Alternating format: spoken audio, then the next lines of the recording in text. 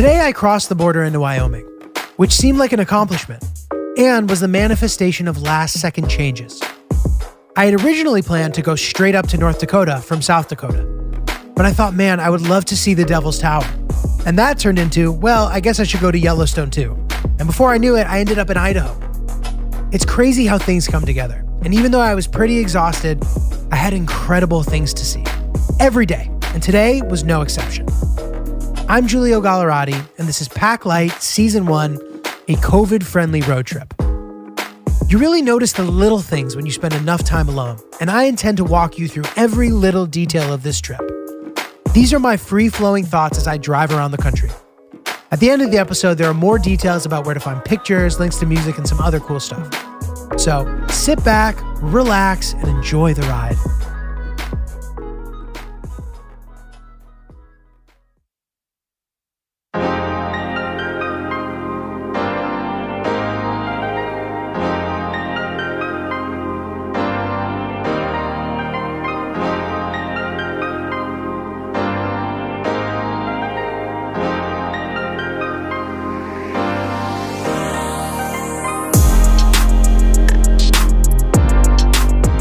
I got a slightly later start today because of the podcast, but I wouldn't be doing too insane of a driving load today anyway.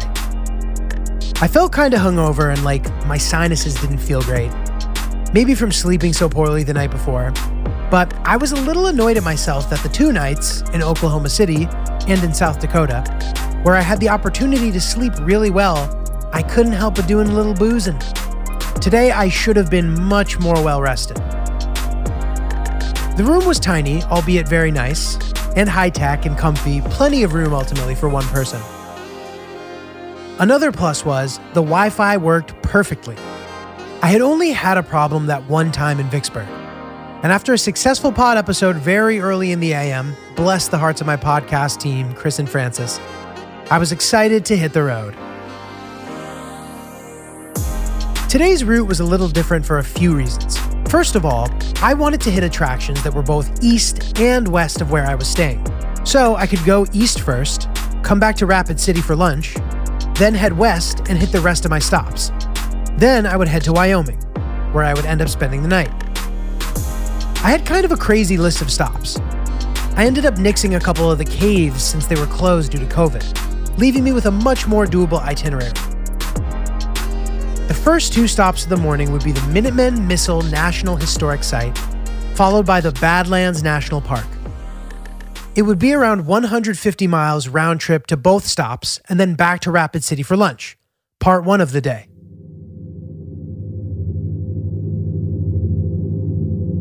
I arrived at the missile site at 9:30 a.m., quickly used the bathroom, which looked kind of like a James Turrell exhibit. There was just an opening in the ceiling for light, and a freestanding toilet with no handle to flush. I wondered if all this stuff had something to do with security. The missiles in the site actually span over 2 or 3 different sites, are not active silos, but are silos nonetheless. They go super deep into the ground, containing ICBM nuclear missiles that were in place all over the region during the Cold War. There are still 450 active, newer ones scattered around Montana, Wyoming, North Dakota, and South Dakota. 5, 4, 3, 2, 1.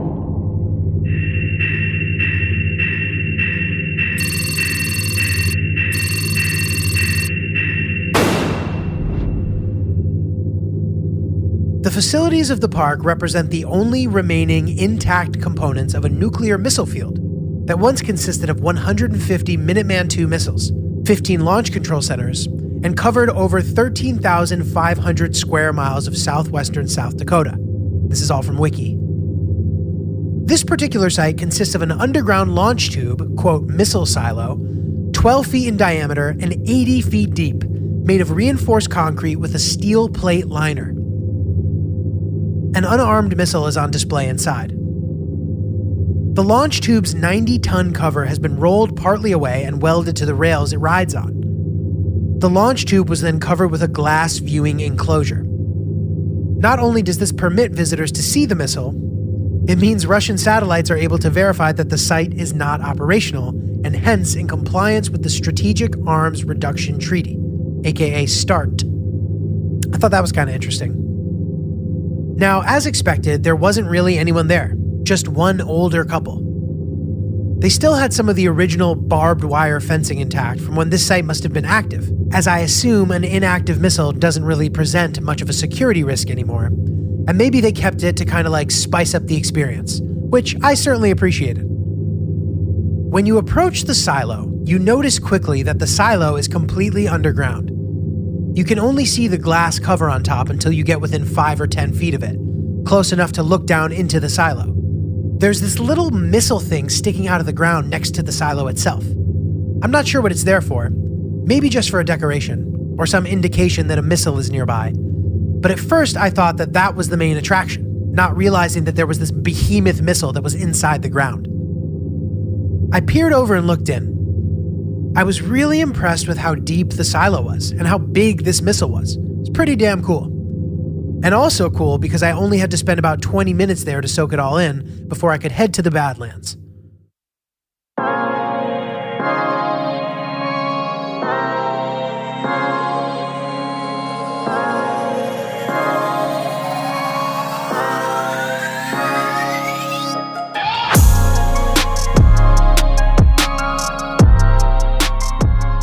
When all is said and done, if someone asked me what was the most surprisingly impressive part of your trip, I think my answer would have to be the Badlands National Park. It was only about 10 minutes away from the missile site. First of all, I made sure to buy the annual pass for national parks. It's only $80, and the popular parks typically cost $35 each to enter, so it pays for itself very quickly. Shout out to Hillary's parents for that recommendation. It's also an easy park to digest. The most impressive part of the park is the overlook, and that's about a few hundred yards away from the entrance, on your left. The Big Badlands Overlook, which Google unemotionally describes as a scenic pullout offering sweeping vistas of the Badlands' famously steep, jagged geologic formations. For miles and miles are these jagged, rocky, mountain-type formations that aren't quite big enough to be called mountains, I don't think, but they were unlike anything I'd ever seen. That almost looked like giant stone teepees. It's truly a surreal sight. I wanted to try to get a hike in. There were a few good paths that looked pretty solid, so I went to check it out. The Notch Trail appeared to be semi-challenging, and about 1.5 miles, which was perfect. It was about 10 a.m., and I wanted to be back in Rapid City for lunch to get that bison burger I had been craving. The trail was steep in parts, and there was this pretty steep log ladder that starts off fairly parallel with the ground, but by the final third is completely perpendicular with the ground. So you literally go from walking to have to use your hands and feet to climb up a ladder. Pretty easy on the way up, but not so easy on the way down. I tried to gauge whether or not I should try based on the other people who were trying and succeeding.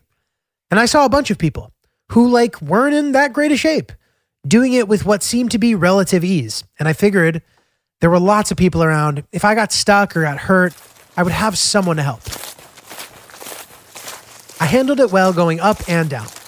I walked around the cliffs for a bit before deciding it was just getting too hot and that I just didn't need to complete the trail. I turned back and got in the car. I love a good national park drive, especially when you can do the drive in a not crazy amount of time. Yellowstone is stressful to me because there's so much ground to cover. The Badlands isn't that big, all things considered. I feel like you can drive around the whole thing in 20 or 30 minutes. South Dakota clearly has somewhat of a booming tourism situation because there are tons of tourist traps. Unlike a Niagara Falls, which has a similar vibe as far as hokey local tourism goes. And what I mean by that is, when you go to Niagara Falls, there's just Niagara Falls there. So people go and check it out, but if they make a weekend out of their trip, they kind of run out of things to do. So they add a Hard Rock Cafe and a Ripley's Believe It or Not museum to give the people some more stuff to do. This area of South Dakota isn't exactly like that. It's not just Mount Rushmore, like I mentioned before. This place has a ton to offer. Nature and all sorts of awesome stuff. But despite this fact, there were still all these, quote, trading outposts and little recreations of settlements and giant dinosaurs and just man-made low-hanging fruit tourist attractions. I remember the last time I was here, in South Dakota, I drove across the state.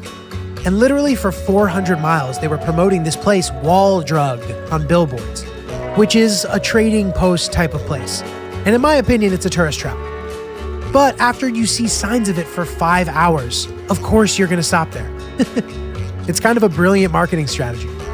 On this particular drive, I saw one of the Wall Drug signs with a giant replica of a dinosaur behind it. It was unclear if there was any significance attached to the dinosaur, or if the dinosaur was its own thing and happened to be next to the Wall Drug sign. But I remember those signs being pretty random. This little 60-mile stretch back and forth was the only overlap that I did on this entire trip, meaning a route that I had been on before. I felt pretty proud to be covering so much new ground.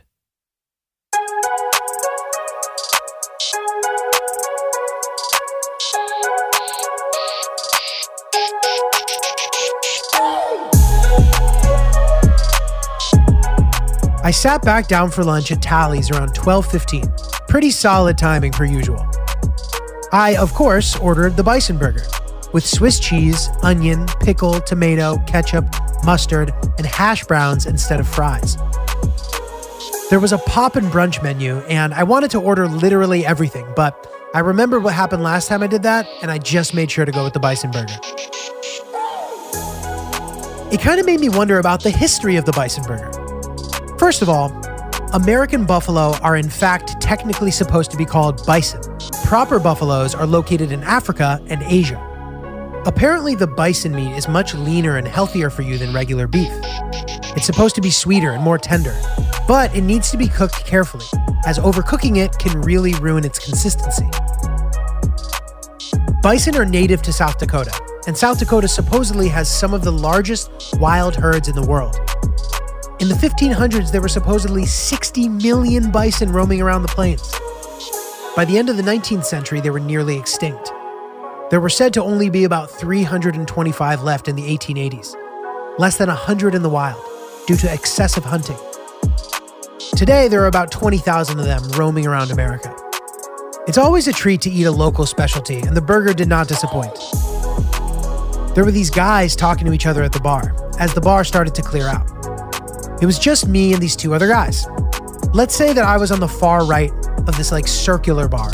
There was one guy in the middle and one guy on the far left. And it was a big bar, maybe 12 seats around it. These two gentlemen both ordered the steak and eggs and were raving about how it's all they ever get here, which kind of made me have FOMO, but I really was enjoying the burger.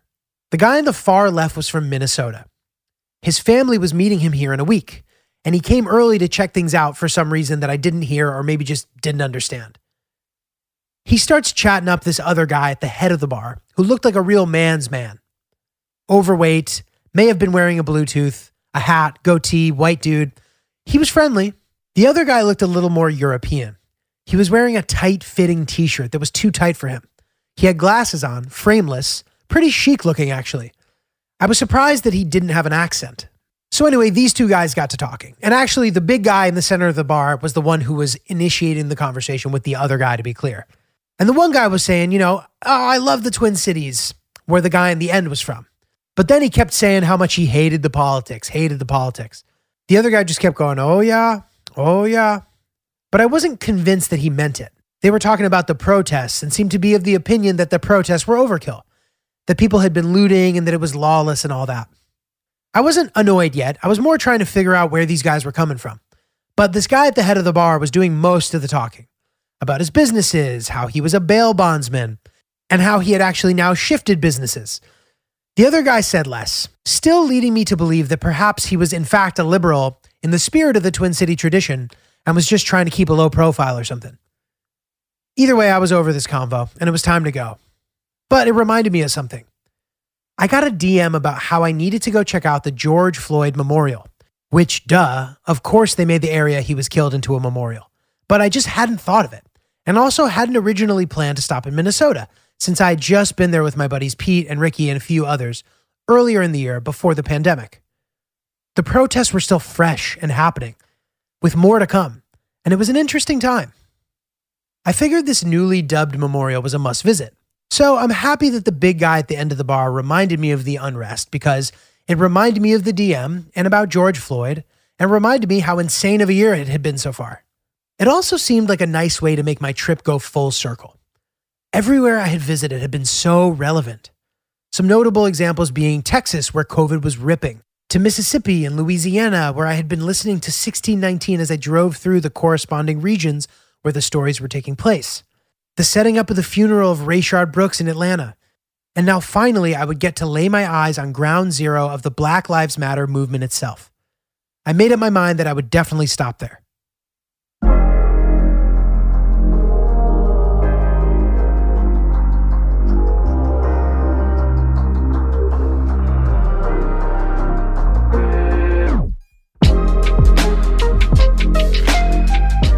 Needed to grab a coffee because I was feeling a little rundown, and I had a handful of sites that I still had to hit this afternoon. I wanted to visit Custer State Park and drive on the Needles Highway.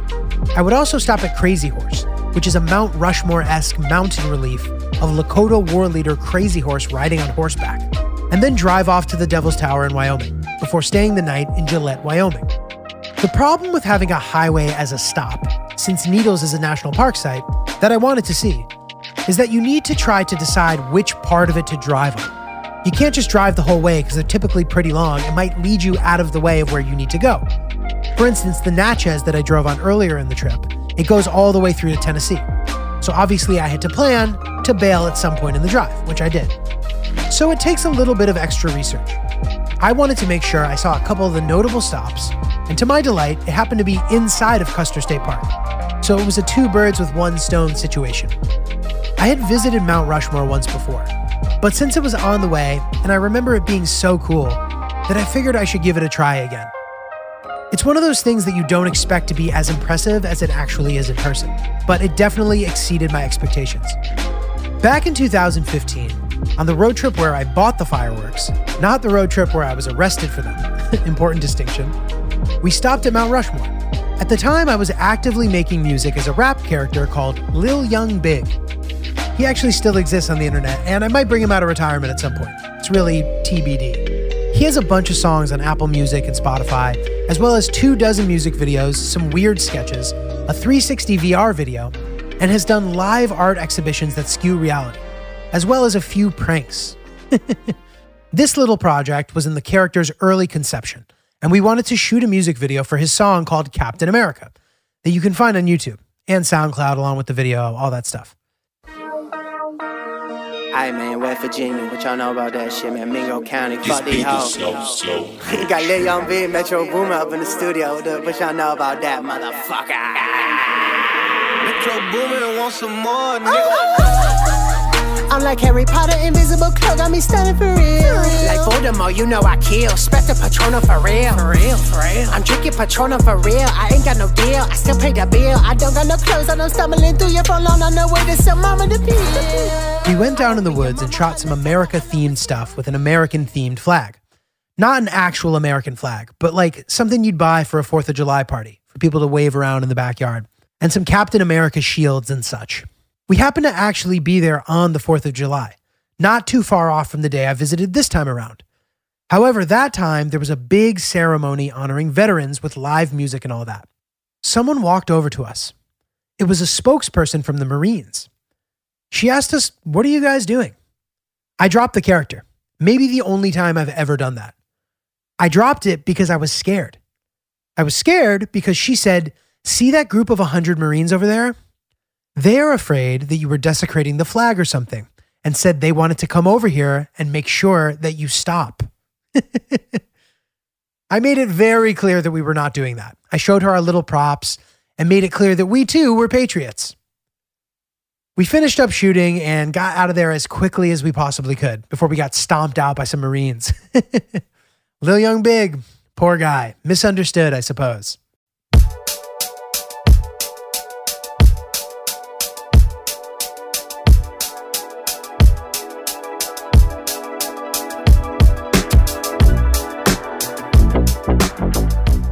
This time at Mount Rushmore was different. I remember it being sort of crowded last time, but not like this. There was also construction on the little walkway to the overlook, so you couldn't get as close as you could before. And one of the presidents in the middle of the sculpture was falling apart a bit, and they appeared to be fixing it. I started to get really shook by how crowded the place was, especially during the pandemic, no one wearing masks. I got out of there almost immediately, despite the $12.50 I spent on parking. In this divided America, it appeared that the left and right were just bartering for national sites, and places that used to feel friendly to all didn't feel the same way these days. The Needles Highway in Custer State Park was right down the road. The surrounding forests were pretty magnificent, mountainous with beautiful trees and lakes and winding roads. I drove underneath the famous stone archway that goes over both lanes of the road. A lot of altitude changing and exciting driving. It felt kind of like a mini Yellowstone, which felt fitting leading up to my actual trip to Yellowstone tomorrow. When I came down on the other side of the mountain, I had arrived at my next stop, the Crazy Horse Memorial. It's only partially completed. The head of Crazy Horse is carved, and now they're trying to finish carving the horse that he's riding on. My friend Andy asked me if it's a scam, and I asked him why. It just seemed random that he would know that. And he said they've been building it forever and never making any progress. He must have learned this on YouTube or something. So this is how it works. If you want to get close to the statue, you need to ride a bus. And that A, seemed annoying, and B, COVID, so no shot. I literally just drove into the parking lot and took a couple pictures and then bounced. I remember wanting to see this last time, but not really being able to figure out how to get there for whatever reason. You still get a decent view from the parking lot, but since it's not even done, I didn't really care that much. I started to read into the history of the Crazy Horse relief as compared to Mount Rushmore. Now, this shouldn't be too difficult to figure out, but the 4 presidents on Mount Rushmore from left to right are Washington, Jefferson, Teddy Roosevelt, and then Lincoln. I think people wonder how Roosevelt ended up on there. And apart from being a fairly well-known president, I imagine that it had to do something with the fact that he started the National Park Service and the outdoor nature of the exhibit in a territory that he was fond of and all that. For some reason, I assumed that it would take much longer, but I guess not, 14 years. Crazy Horse, on the other hand, which began in 1948 technically, has never been completed, even though it is still an active construction site. And it's nowhere near being completed. If you go there, it appears to be 10% done or something. So here's the backstory behind it, and it's actually pretty interesting. A local chief in 1931 decided that the natives had heroes as well, and that they wanted to carve the face of Crazy Horse into the mountains near Mount Rushmore. The guy who did Mount Rushmore never got back to them. After a decade or so, they finally got in touch with a Polish sculptor who had worked on Mount Rushmore, and they began to discuss a possible design. The natives were still pissed off about a treaty they made with the government, where they were supposed to retain ownership of the Black Hills forever, where Mount Rushmore and Crazy Horse are located. And not surprisingly, the government ended up backing out on that. So it was decided that day that they would never accept government or state funding for the project, only private funding from people concerned about the plight of the natives. So I thought maybe that's why they haven't been able to finish. Obviously. But there's more to it. The sculptor was reportedly offered $10 million for the project from the federal government on 2 occasions, but he turned the offers down. He felt the project was more than just a mountain carving, and he feared that his plans for the broader educational and cultural goals of the memorial would be overturned by federal involvement. It's been controversial for a couple of reasons. First of all, they never got approval from all the local tribes to build it. And secondly, many of the natives oppose it since it's so invasive to the local nature and surrounding forests. And many people believe it represents the legacy of the sculptor and his family more than it does the natives it was initially meant to represent. So as to why it's not done, first of all, the sculptor, a guy named Zlikovsky, worked on it alone at first, while Mount Rushmore, for example, had 400 workers. Back then, there were no roads to get there and no electricity. Also, Crazy Horse is the entire mountain, while Mount Rushmore is just a little piece of the side of the mountain. And it took its toll on Zlikovsky, who ended up having 4 spinal operations, a heart bypass, and many broken bones along the way. He died in 1982 and was buried at the base of the statue. He never even got to see the face be completed. The head was finally unveiled in 1998. To this day, there are only a handful of people working on it, and due to tourism, they do most of the work during the fall and winter. Another controversy is that the natives aren't the ones handling the money of the mountain, and one family is making all the money off of the legacy of the natives, even though it's technically a nonprofit.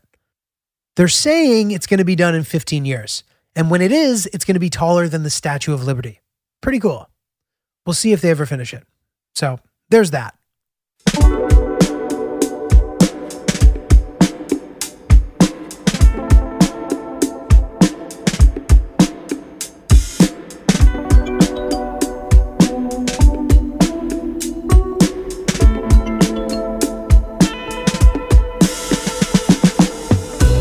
During the drive, I happened to drive through the Jewel Cave National Park grounds, which were beautiful.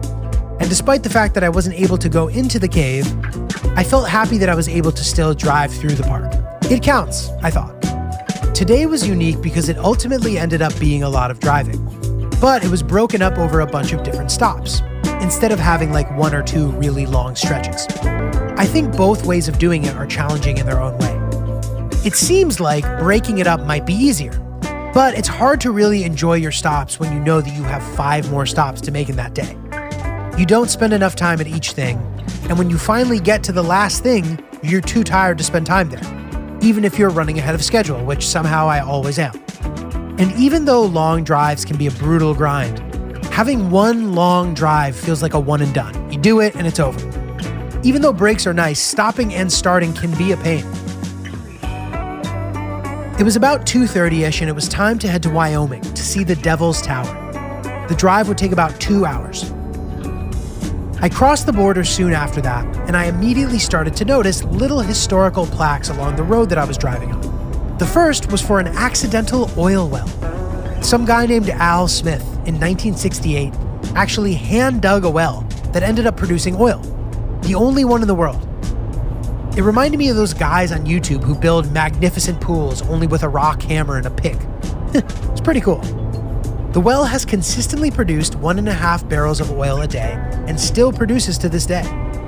It ain't much to behold, but it's located in Newcastle, Wyoming if you want to check it out. Correspondingly, the well is next to the site of Field City, which is an abandoned settlement that actually has some stuff there, unlike Rocky Springs in Mississippi. The first sentence of the plaque reads, "The deserted site of Field City, or Tubtown, offers silent testimony to the boom and bust fate of many western towns." I thought this was a pretty solid intro for a municipal plaque. It sounded like some kind of movie intro, like a Sergio Leone, like wah, wah, wah. A familiar tale unfolded with this town, as did with Nicodemus, preventing its sustained growth when they were unable to get a nearby railroad situation to unfold. Anything that you can see of Field City is kind of far away from the road, like too far to really see anything in specific detail, but it's fun to fantasize about what was and could have been. I was starting to get pretty tired, and I wanted to crush Devil's Tower and then get to my hotel. I thought maybe I'd even get a tattoo. There's something spectacular about Wyoming. It's almost like the second you cross that border, everything is more magnificent. The sun, the trees, the landscape, all of it. It's pretty special. I understand why Kanye moved his operation there. I was starting to feel a little worn down by the time I arrived at the Devil's Tower. It was around 4:30. I was getting frustrated at my inability to take a picture that would properly characterize how magnificent what I was looking at was. I started to take selfies that made it look like I had it in my mouth or something, like an optical illusion kind of thing. I very quickly realized that I was being really basic, and I felt really self-conscious. I started to look around to see if people were noticing what I was doing, and they didn't seem to notice. That made me feel better. Part of me wanted to hike up, but I was getting extremely tired. So I decided to bag the hike. It's one of my biggest regrets of the trip. I had the time. If I arrived to Gillette at 6 or 8, it wasn't going to make a difference. But I started deciding that I really wanted to get tatted up to surprise Hillary. I hung around the periphery of the tower for about 20 minutes looking at it. A couple of people sent me Instagram messages about its significance, about how it's the only gigantic freestanding rock structure of its kind, and that the natives used to worship it. Pretty cool stuff. Apparently, there's a documentary about it that's worth checking out. The tower itself is 867 feet tall. It was also the first national monument, established by our boy, you guessed it, Teddy Roosevelt. National monuments are not always the same as national park sites, although the Devil's Tower is both. And about 75% of the national monuments are also national park sites, but not all of them. There are a few different governing bodies that also have the ability to designate national monuments outside of the National Park Service. In case you were wondering, which I imagine you were not wondering about this, but just felt the need to clarify. You can rock climb to the top of the tower if you know what you're doing, but you need all the fancy rock climbing gear and all that. As far as hiking goes, you can hike up to the base and stare up at the towering igneous rock marvel. I was trying to find cool podcasts to listen to about national parks and stuff to recreate the authenticity of driving through the South while listening to 1619. And no offense to the stuff that's out there about national parks, but it's pretty damn corny. It's actually part of the reason why I wanted to do this podcast, because I know that I would have appreciated something like this if I had it.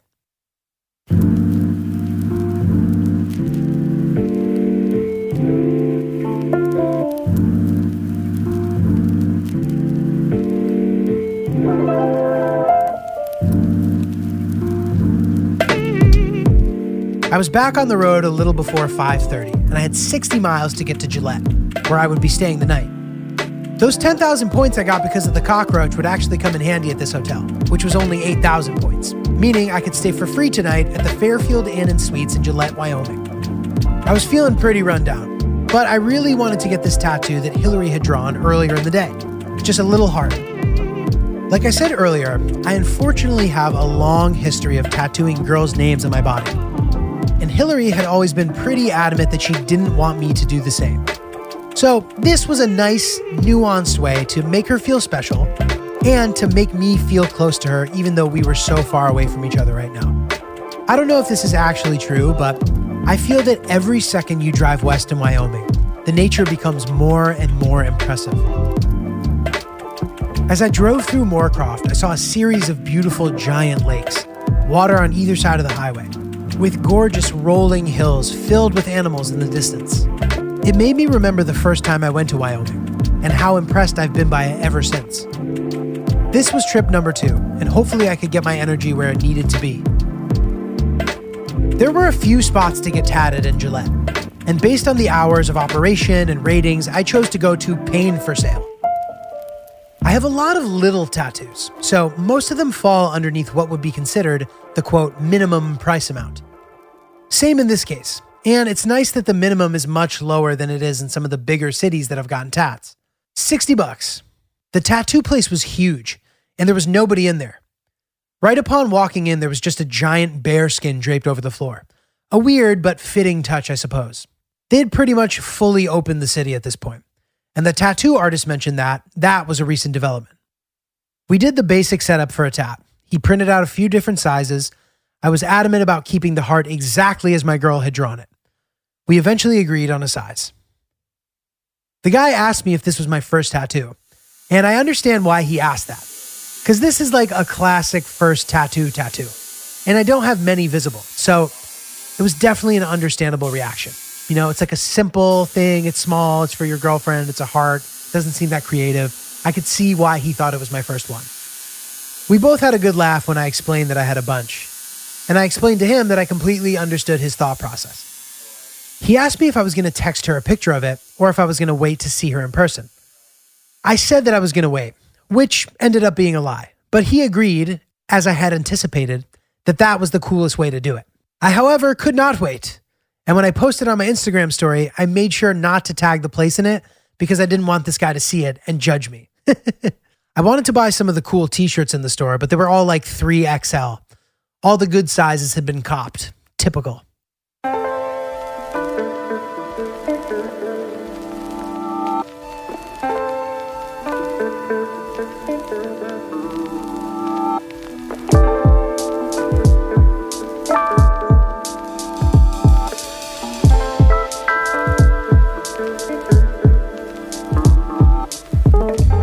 This started to remind me of the last time I drove for a while by myself and decided to get a tattoo. It was for the complete opposite reason. The girl that I was dating at the time, after alluding to the fact that we might be exclusively dating, decided to drop the bomb on me that she had slept with someone while I was on the trip. She initially tried to lie and act like he had taken advantage of her, which I later found out was not true.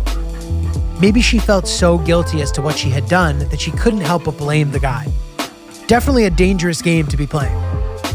But I was so upset about it that I thought of this crazily intricate design that had something to do with love and not giving up on love. Something really sappy and cheesy. But I got it the last day of my road trip, after I had already dropped off Benny D, somewhere near Silicon Valley in California. It's pretty crazy when I look back on some of my tattoos and remember how I was feeling when I got them. That's one of the reasons why I don't like to tell people what they mean unless I have a few drinks in me, because they're typically very personal, and I usually get them when I'm feeling really, really good or really, really bad. Like love or pain or whatever. I know it sounds corny, which it is, which is why I don't like to share it. It's just too intense. It's like a diary, and I like remembering how I was feeling at the time, so I don't forget and can reflect on the lessons that I've learned in the aftermath. This was the first tattoo I had gotten in a while. The last being, which I mentioned in an earlier episode, the fuck tattoo that I let Pete tattoo on my leg. That was like our group of friends' inside joke at the time, in case you're scratching your head being like, what the hell was that for?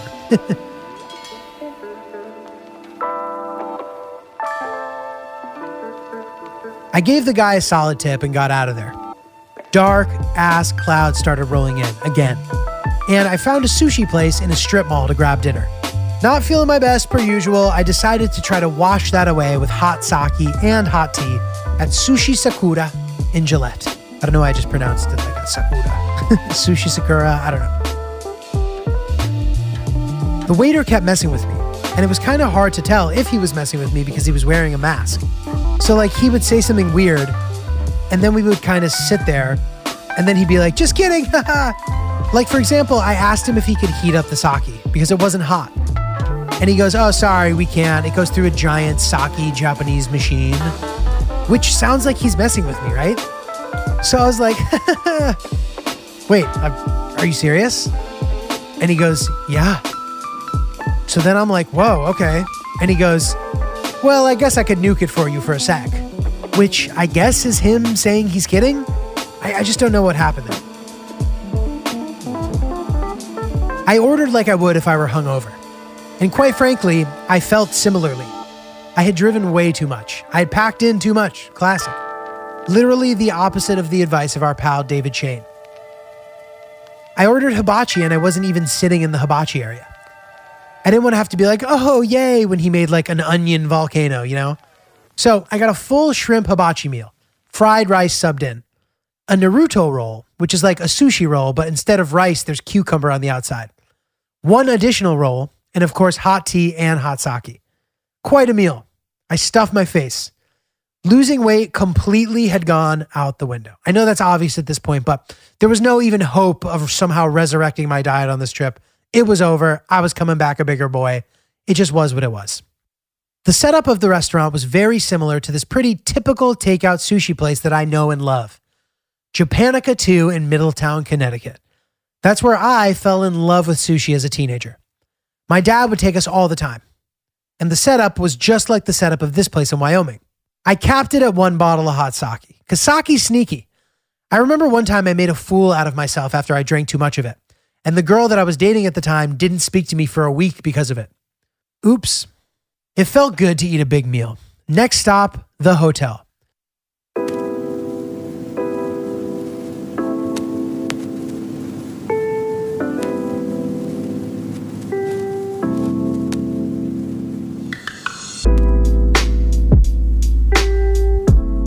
It's funny that this hotel was so cheap, points-wise at least. I think it was about $80 when you do the conversion.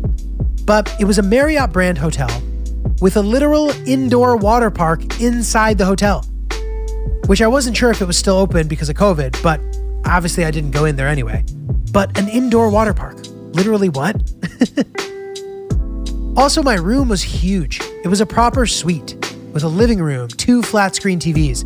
Pretty sweet. It was my biggest room so far. But unfortunately, I felt the worst that I had felt the entire trip. Just run down. It was time to sleep early. I was in bed by 8:30. Unfortunately, I ended up next to yet another extremely loud next door situation. I don't know if it's just bad luck or if it's the nature of staying in these kind of hotels. I just heard people having some weird celebration. I just heard this. Huh? Yay! Huh? Yay! Over and over and over. I was trying to figure out what the hell they were even doing. I literally yelled, "Shut up!" a couple times, and I banged on the wall until finally I called the front desk. I then turned the air conditioner off, but turned the fan on high so that it wouldn't go off during the night, and hopefully it would drown out the noise of the people, but I wouldn't wake up feeling sick. It worked, and I fell asleep soon after.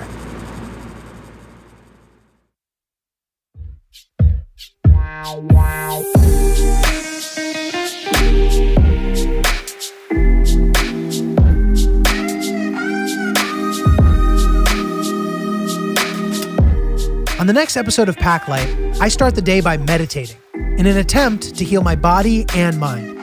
I also spend the day at the Grand Tetons and Yellowstone. I get bullied by teenagers and somehow end up in Idaho, even though I didn't have any intention of going there. Make sure to check out my YouTube channel for the entire episode along with a soothing visual accompaniment. And check out the Instagram at PackLightPics for some videos and pictures of the stuff from this episode, and also for a checklist of all the stops I made if you want to try to do a similar trip yourself. There's a link to my playlist in the episode description as well. Message me on my Instagram at NotJulio, NotJulio. Let me know what's up, thoughts, suggestions, where you want me to go next. Would love to hear from you. Guys, thanks for listening. I really appreciate all of you, and enjoy.